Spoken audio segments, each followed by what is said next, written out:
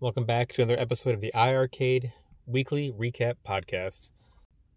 We got some new games, some new online games, and another big announcement this week. So, first off, the new games. We got Stormblade, which is another shoot 'em up. No leaderboards on this one. And then the other one that we got is a ColecoVision game called Omega Race. So those are the two games we got this week. And 3 more games released for online play. And those games are the Astranax, In the Hunt, and then we got another one of the free releases we get with the cabinets, and that's Fancy World. So 3 new online games, 2 brand new games. And then for the major announcement today, iArcade revealed they will be partnering up with Glenn from Glenn's Retro Game Show and bringing us accessories that we can add onto our cabs. The first ones that they revealed are the trackball and the spinner options.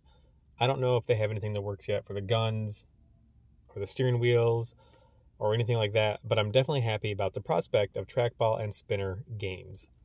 Fingers crossed for Arkanoid. I loved that game as a kid. Loved it. So that really makes me happy about that game possibly coming to iArcade. We do currently have a few games that will work very well for the trackball and or the spinner. But what really makes me happy is how it opens up many more possibilities for future games to come. Again, Arkanoid, yeah. This is one of the weekly videos that you should definitely watch.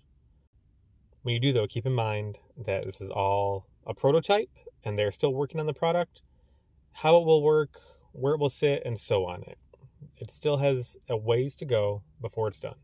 So when you see this big, bulky box that Jong's just kind of sitting on the cab, to have so they can, show and play and use it. That is not the final product. So it's gonna attach somewhere. I'm sure they're gonna make it cohesive to the rest of the cabinet.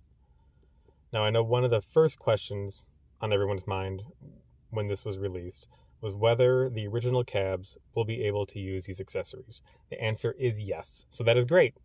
I had the same question myself since that's the cab I have. The original cabs will be done by Bluetooth, and the new gold cabs are going to be getting a USB adapter added to the front of it. And so it'll just plug in right to the front of the control panel area there. So don't worry, original cab owners like myself, we're not going to be left behind. We are going to be able to get to use these as well. It's just going to be done through Bluetooth.